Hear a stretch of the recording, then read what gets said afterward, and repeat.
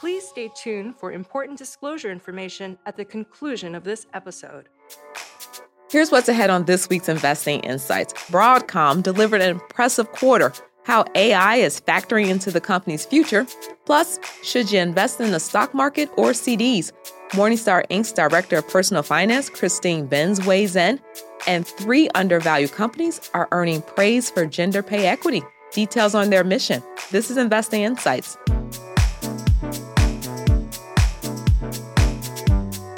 Welcome to Investing Insights. I'm your host, Ivana Hampton, and let's get started with a look at the Morningstar headlines. Broadcom reported impressive fiscal first quarter results. The chipmaker's sales were just shy of $9 billion and up year over year. The results were in line with Morningstar's expectations, and management expects second quarter revenue to be similar. Broadcom's advanced product portfolio has allowed it to maintain solid growth in the data center market, unlike some of its peers. The company's networking, storage, and broadband business units have proven resilient, and it's shown impressive AI-related sales. Morningstar anticipates healthy spending in support of text generation tools such as OpenAI's ChatGPT. And these AI systems use a variety of networking and custom products from Broadcom. And that supports Morningstar's analyst forecast for Broadcom's networking segment to grow in 2023.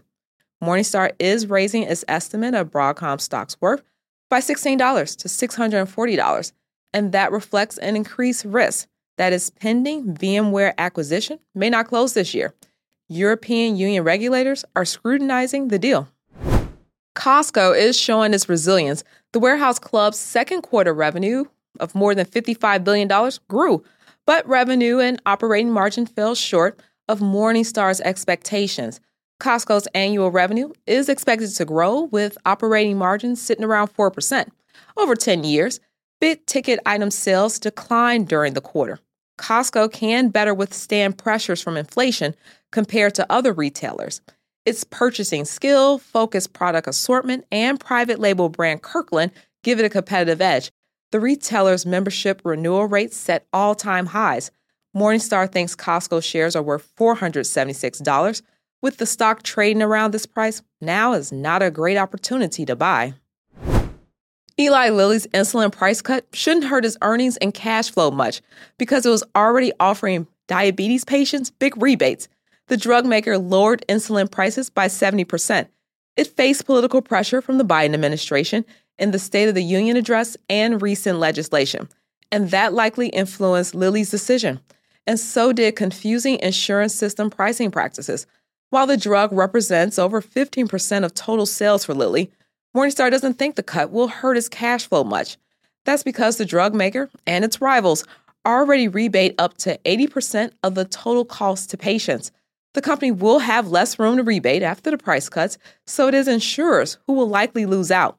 And reducing prices on this controversial treatment may let Lilly maintain pricing on the newer drugs in its pipeline. Morningstar is sticking with its $289 estimate of what Lilly shares are worth. Equal Pay Day falls on March 14th this year. It marks how long it takes women's earnings to catch up with what men made the previous year. The U.S. Census Bureau reports it typically takes women of color even longer. Some companies are working to close the gender pay gap. 2 members of Morningstar Inc.'s sustainability team have written about it. Product manager Alec McCallion and senior product manager Charity Blue are joining the podcast. Charity, you and Allie work on Morningstar's internal sustainability team, so you all have some expertise on this topic. Can you quickly describe what the team does? Yes, and thank you so much for having us. So as you said, Allie and I work on Morningstar's internal enterprise sustainability team, where we manage the firm's corporate sustainability strategy and public reporting function. So we publish the firm's corporate sustainability report, where gender and racial diversity and the pay gap is a huge topic within that. So Allie and I were interested in exploring and examining other corporations that have strong pay equity programs. All right, so let's shift and talk about where women's earnings in the U.S. stand compared to men. Allie, what are the numbers? Yeah, so currently in the U.S., women on average are making 82 cents for every dollar a man is earning when looking at median income. This is even larger for Black and Hispanic women, and this is largely a reflection of unequal gender representation across higher paying roles. So Morningstar actually recently reported that it is still very rare for women to hold top leadership positions at firms, citing that only 6% of global companies have a female CEO.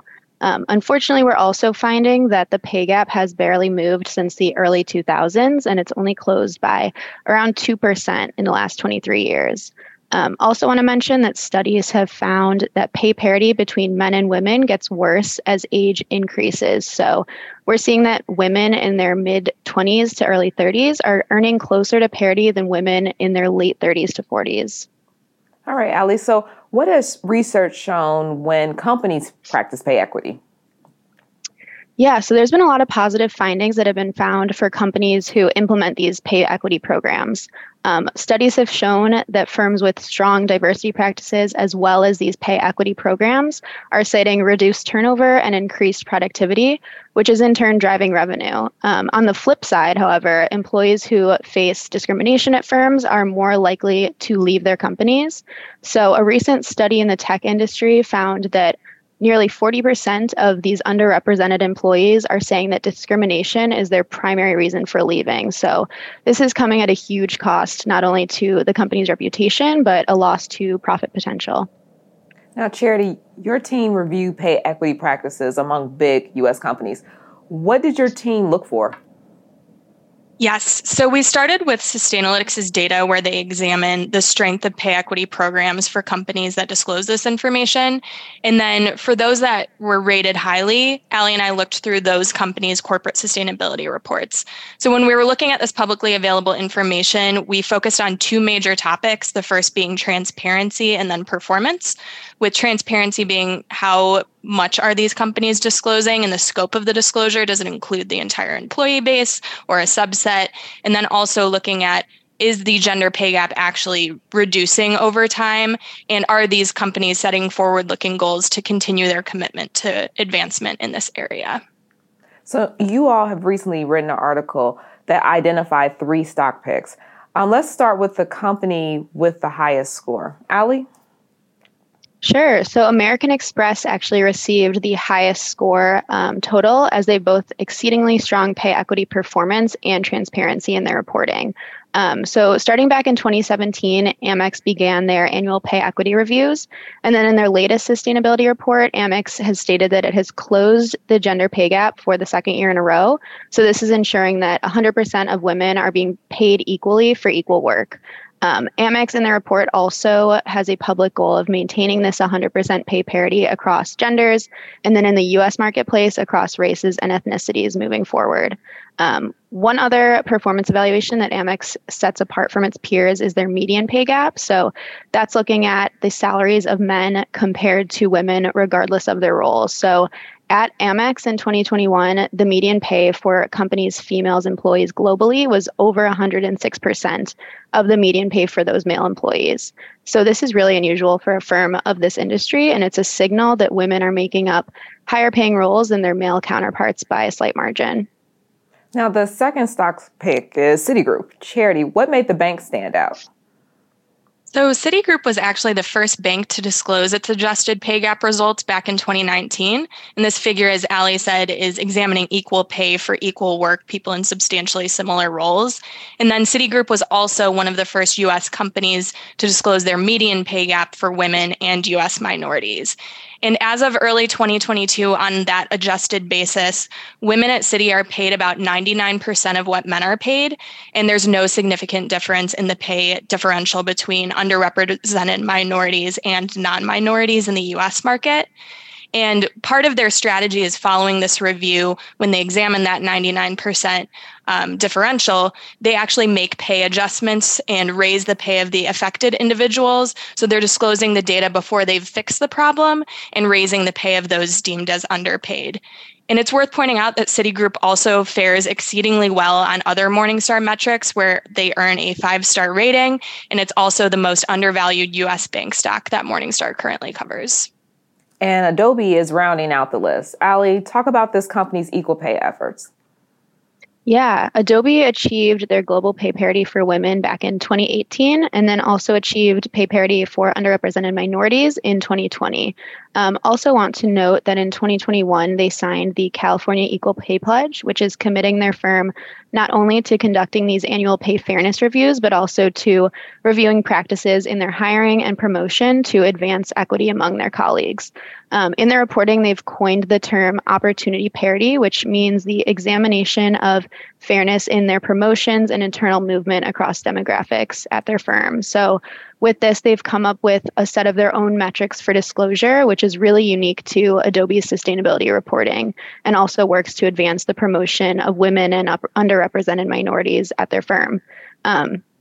Adobe also discloses a lot of ambitious goals related to gender equality, so including achieving a 30% increase in women in leadership positions by 2025. So these are things that really stuck out to our team. And one of the largest hurdles currently contributing to the wage gap in the US is the lack of women in leadership and executive level positions.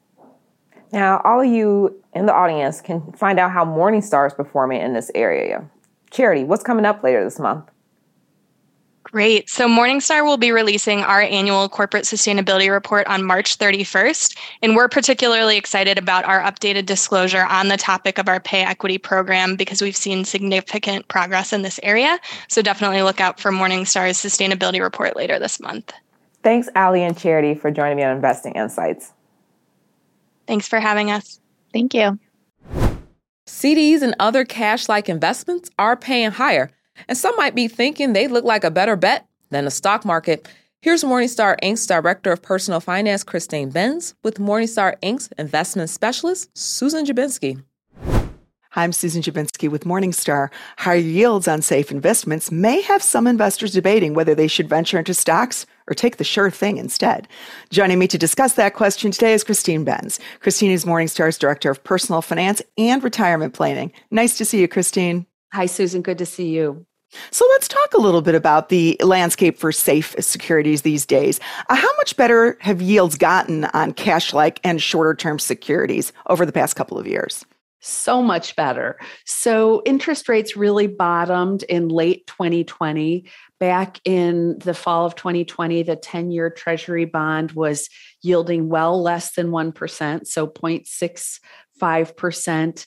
And then by last fall, the 10-year Treasury was yielding 4.2%. So just a huge difference thanks to the Fed policy of increasing interest rates. Of course, we have had higher inflation during this period as well.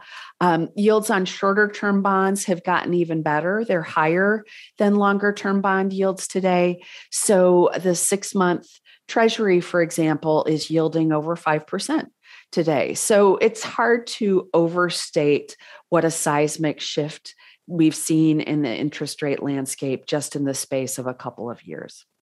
So why is that happening, Christine? Why are we seeing that the short-term bonds have higher yields than the longer-term bonds? So given that, why would anyone settle for a lower yield on a longer-term bond? It's a really good question. And this is what we're talking about when we say that the yield curve is inverting. And the basic reason this is happening is that investors are looking into the future and saying, well, at some point we think yields are probably going to decline. And so that 4.2% yield on a 10-year Treasury actually looks good relative to where it may go in the future. So I'm going to lock in that higher yield, and I may even be able to pocket some capital appreciation if yields indeed do go down. My old higher yielding bond may be worth more. So that's the key reason that we've seen the longer term bonds actually yield less during this period than the shorter term bonds. With shorter term bonds, investors are saying, well, I may have this higher yield today, but in 6 months or a year or whatever the term of the bond, I may be stuck with having to reinvest it at a lower yield at some point in the future. So is that a good argument then, Christine, for not investing a big share of your portfolio in something like CDs, the reinvestment risk if rates do go lower? Well, I do think it's a huge reason why you wouldn't want to park your whole portfolio in CDs. Another huge risk for any fixed rate investment, CD or bond, is simply inflation risk. That you have your yield, certainly, and yields look a lot better, but inflation may gobble up every bit of that yield at today's elevated prices. So that's the other key risk factor. That's the reason why I would say investors should potentially park their near-term spending needs in CDs. Yields are certainly attractive, but then step out on the risk spectrum with their portfolio. So venture into shorter-term bonds, venture into intermediate-term bonds, and even stocks as a component of their portfolio. Even though you don't have that benefit of that guaranteed yield, you do have that opportunity of long-term growth and the opportunity to out-earn the inflation rate. So many investors are naturally worried a little bit probably about bond funds today, given the losses that they incurred last year. Is that a reason to favor individual bonds over bond funds? Well, I've been hearing a lot about the attractions of individual bonds as a way to think about addressing spending needs, especially in retirement. There's a lot to like about matching your spending needs with the maturity of a specific bond. But I would also say, in a way, the safety of individual bonds is a little bit illusory in that in a year like 2022, even if you're holding that individual bond and you plan to hold it to maturity, if you looked up its price probably saw a little bit of a bobble during that period. So there's that issue. And then the bigger issue in my mind is simply that smaller investors may have difficulty adequately diversifying using individual bonds. They may have difficulty finding exposures across credit qualities, across interest rate sensitivities. And by the time they do that, and they build that portfolio that's adequately diversified, they probably end up with something that is looking a lot like a bond fund, and yet they're not a professional bond fund manager. So I think that for many investors, using bond funds makes a lot of sense because it gives you that all-in-one diversification. It gives you that professional management, and you can get it at a very low fee. But you do have to be willing to put up with periodic bobbles in principal value like we saw last year. So let's talk a little bit about stocks, Christine. What role do stocks play in an environment like the current one we're experiencing, given the return prospects for bonds are so much better than they were just a few years ago? Right. It's certainly a reason to not overlook bonds. I think everyone hates bonds right now. Investors have seen bonds be pummeled over the past year, and they worry that there are even more interest rate increases to come so that bond prices may not be stable from here. But I think it's possible to overdo bonds as well, because you do need that appreciation potential that comes along with stocks. You need the opportunity to out-earn inflation. So I like the idea of investors holding enough cash and bonds to meet perhaps the next decades worth of spending needs. So for people who are in retirement, if they're kind of building a runway in their portfolio, think about having cash, short and intermediate term bonds, potentially inflation protected bonds to meet that next 10 years worth of cash flow demands that you'll be placing on your portfolio. But from there, you want your portfolio to grow. And so I would hold any overage in stocks. I think that's a good way to back into a situation appropriate asset allocation. And I would also mention, Susan, and you certainly focus on this a lot in your job, we know that stocks are still pretty attractively valued too, that even though stocks have recovered a little bit so far in 2023, they have been pretty well beaten down. And so there's arguably much better upside potential for stock investors today than there was even a year ago.